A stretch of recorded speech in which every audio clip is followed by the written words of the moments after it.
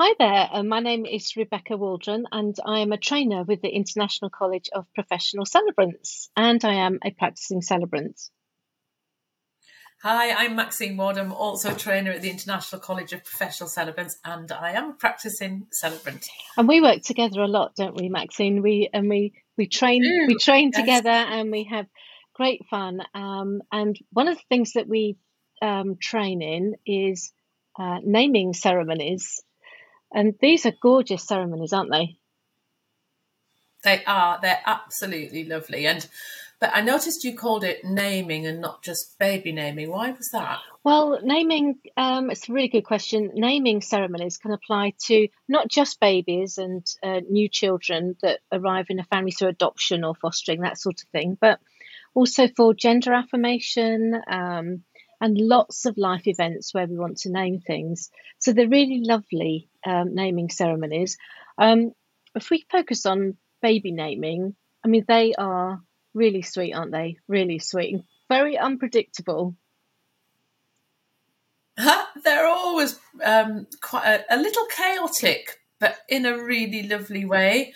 And I think a lot more people now don't actually want christenings, either because they don't have a religious belief themselves, or because they don't want to sort of impart any of their religious beliefs on their children and to give them the freedom.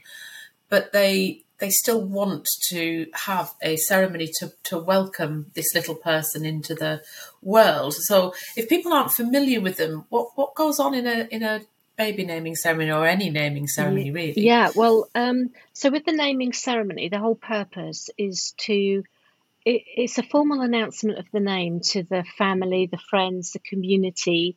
And it's a lovely way of doing that, where you can include all sorts of readings and poems, and there might be some religious and spiritual input into that, but without being in a religious setting.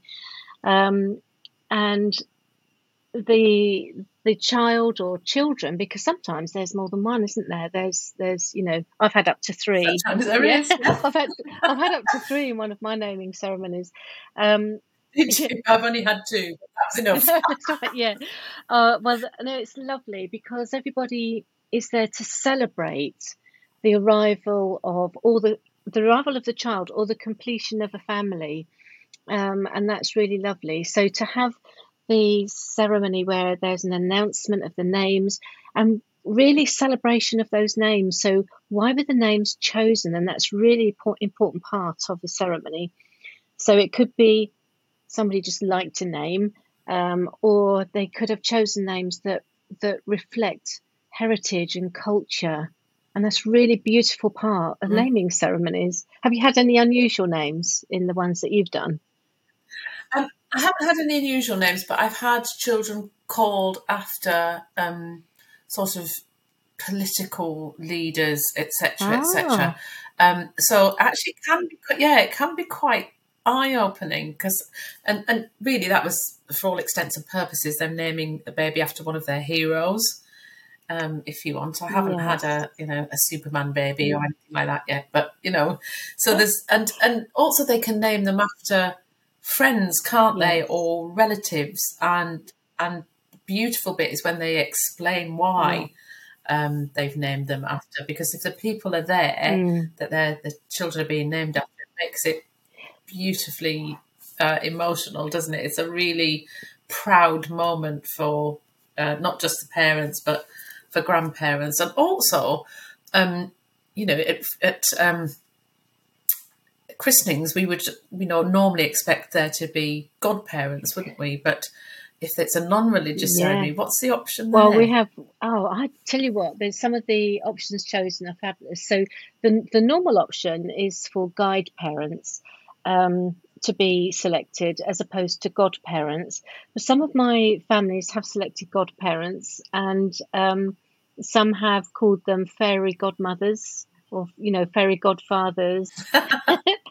I think originally, when naming ceremonies started, years ago, the guide parents were called supporting adults, which is very serious. very I know, serious. but things have changed, thankfully, and it's just so lovely when you have guide parents come up and they make promises to the child, don't they? As well as the parents making their promises of love and commitment, the guide parents do as well. And it's a really lovely moment. So whatever setting you're in, which is another good point, you can be anywhere, can't you? So whatever setting you're in, making your promises as a guide parent to that child is just gorgeous, really lovely. So what sort of settings have you been It in? absolutely is. The last one I did, well, I've been in parks and gardens. The last one I did was in Bath, in Royal Victoria Park in Bath, at a little place called the Minerva Temple, which is Beautiful. just delightful. And it's good for small ceremonies, usually in good weather, because I think sitting down you could probably only get 20 people in there, but this was sort of in and out because it was lovely. But what they did is we introduced the guide parents, and then we told everybody why they'd been chosen. Right. And it was because one of them was a friend of the father, but he was always a leveler and challenging, challenge people's opinions, so that as a guide parent he would pass that on. Okay. It was very lovely because not only had they just introduced them, they'd been very explicit about why they were chosen. So it's a great thing to be able to do. So because we're going to talk about can anybody do it, and in a minute, but I think we need to go back, if you want to the other types of namings. So we did say sort of gender affirmation, didn't we, as well? Yes, absolutely. So that is where a person who has gone through a transition from one gender to another will declare their new name and their new gender. And it's a really beautiful moment. So much of the ceremony is the same, but at that point, that's when that person steps up, and it's not the celebrant who would then normally declare it as you would for a baby. It's the person, and that's a beautiful moment. And quite often, people will say, my new name is, and my new gender is, but my previous name person walks beside me. And that's really lovely, really lovely moment. So, but you can use a naming ceremony, well, for anything really. It's interesting also about who can perform the ceremonies, isn't it? I mean, we do that as celebrants, and in a religious setting, it's ministers. But I think you have to have the knowledge about how to manage these ceremonies, don't you? Yeah, I think so. So, the ultimate answer is anyone can perform a baby naming ceremony, but the other question is everybody able to? Yeah. Do you understand the structure? Do you understand where to get your materials from? So, do you know how to speak to the parents or the person who's changing gender, perhaps, to get their story and the best out of them? And then, do you know how to construct that from end to end into something that flows beautifully, with the right music and the right readings and the people who want to be involved?